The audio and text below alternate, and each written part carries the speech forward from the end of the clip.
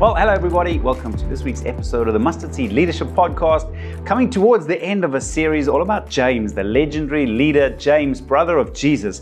And we've looked at topics like how he led with humility, he led with courage, he led with truth, he led with action, he led with an understanding of the price of leadership. And the one I want to focus on today, he led with an understanding of the power of the tongue, which is quite interesting because he doesn't really seem to be a man of many words, and yet in the short book of James, within the 5 chapters, he speaks about the power of the tongue a lot. I think he had a real revelation of just how powerful our tongue is.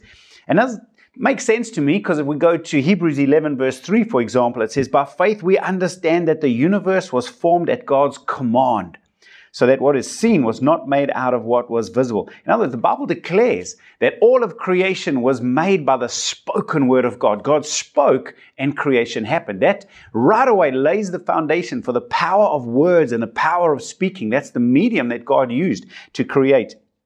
In Genesis 1 verse 3, remember it said, "And God said, let there be light, and there was light." It's the spoken word. And of course, we sons and daughters of the living God, so maybe not quite as powerful as our Heavenly Father, but it just points to the fact that words spoken have power to create or to destroy, to bring light or to bring darkness.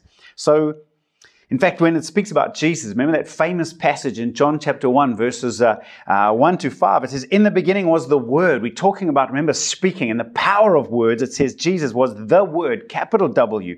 "And the Word was with God, and the Word was God. He was with God in the beginning. Through Him all things were made.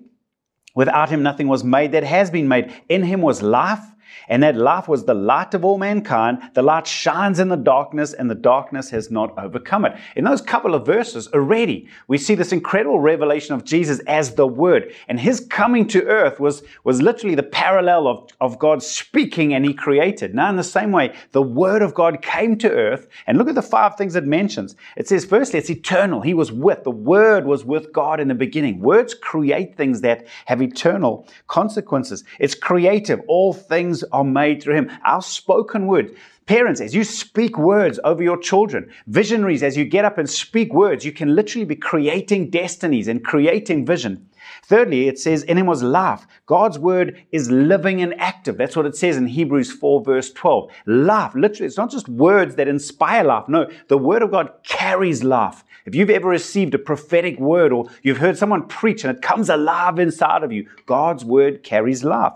And it says that life was the light of men. Psalm 119, remember it said, "Your word is a lamp unto my feet." The words open up our ideas. It brings light. It brings understanding, brings breakthrough. And then number 5, it's powerful. Darkness has not overcome it. This is just a brief glimpse of just how powerful words are. And I think James, as a leader, understood the power of words, which is why he was cautious about the way he used words, didn't want to waste words, and was very aware of the danger of idle words.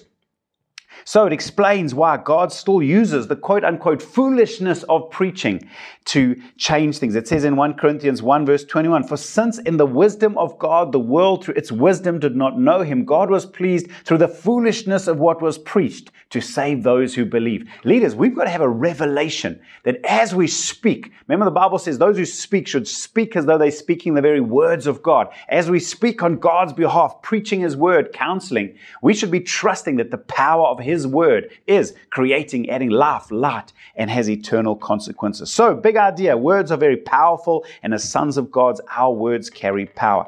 So I want to give you 3 areas of challenge very quickly. In James chapter 3, verses 1 to 12, James gives these 3 pictures. You've probably read them many times that can have positive and negative consequences. So challenge number 1 is to see words as like a bit in the mouth. We need our tongues to be tamed by the lordship of Jesus. That bit in a horse's mouth gives the rider control of the direction and speed of the horse. It's the sign of being tamed.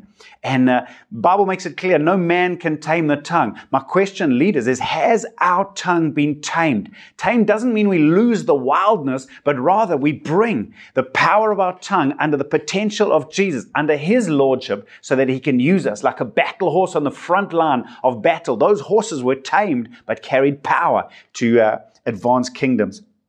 Picture number 2 was the rudder on a ship. Just a small rudder can make a big correction, which ultimately changes direction. Direction changes destiny. And this can, of course, work positively and negatively. An out-of-control tongue can speak words that can bring disaster to someone's destiny. At the same time, well-crafted words can change someone's destiny for the positive. One of the stories of a youth leader, and he was speaking to one of the girls when he noticed how well she worked with the children. He just simply said, hey, you should pursue a career with kids. A light went on inside of her, and now she's decided she wants to become a child psychologist. Why? Because someone, a leader, simply said, hey, I can see potential. And just like that, like the rudder moved, the direction and ultimately destiny of her life will be shaped by words. And then the third picture was a spark that starts a forest fire. Once again, fires can be positive or fires can be negative. A careless word, a word of gossip, a word of slander, a sarcastic comment because you're irritated can start a wildfire that can cause destruction.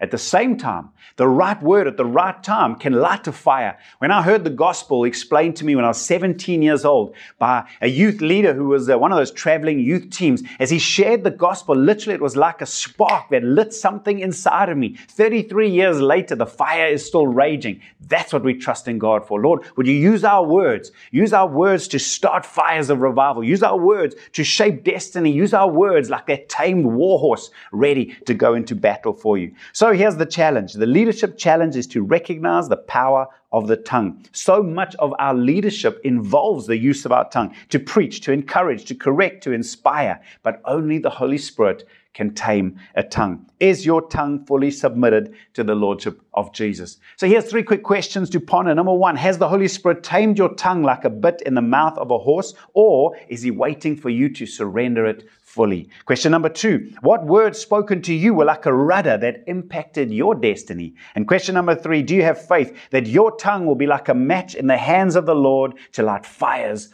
of revival? I love this about James. He had this revelation. I pray that we would catch it as leaders as well. Hope it helps. Can't wait to see you again next week. God bless. And until then, bye for now. Thank you for listening to this week's episode. Remember, if you'd like the notes that come along with this episode or any one of our past episodes, you can visit outlookchurch.co.za/mustardseed leadership, where you can see all our past episodes, all the resources and notes that go along with this. Until next time, keep growing.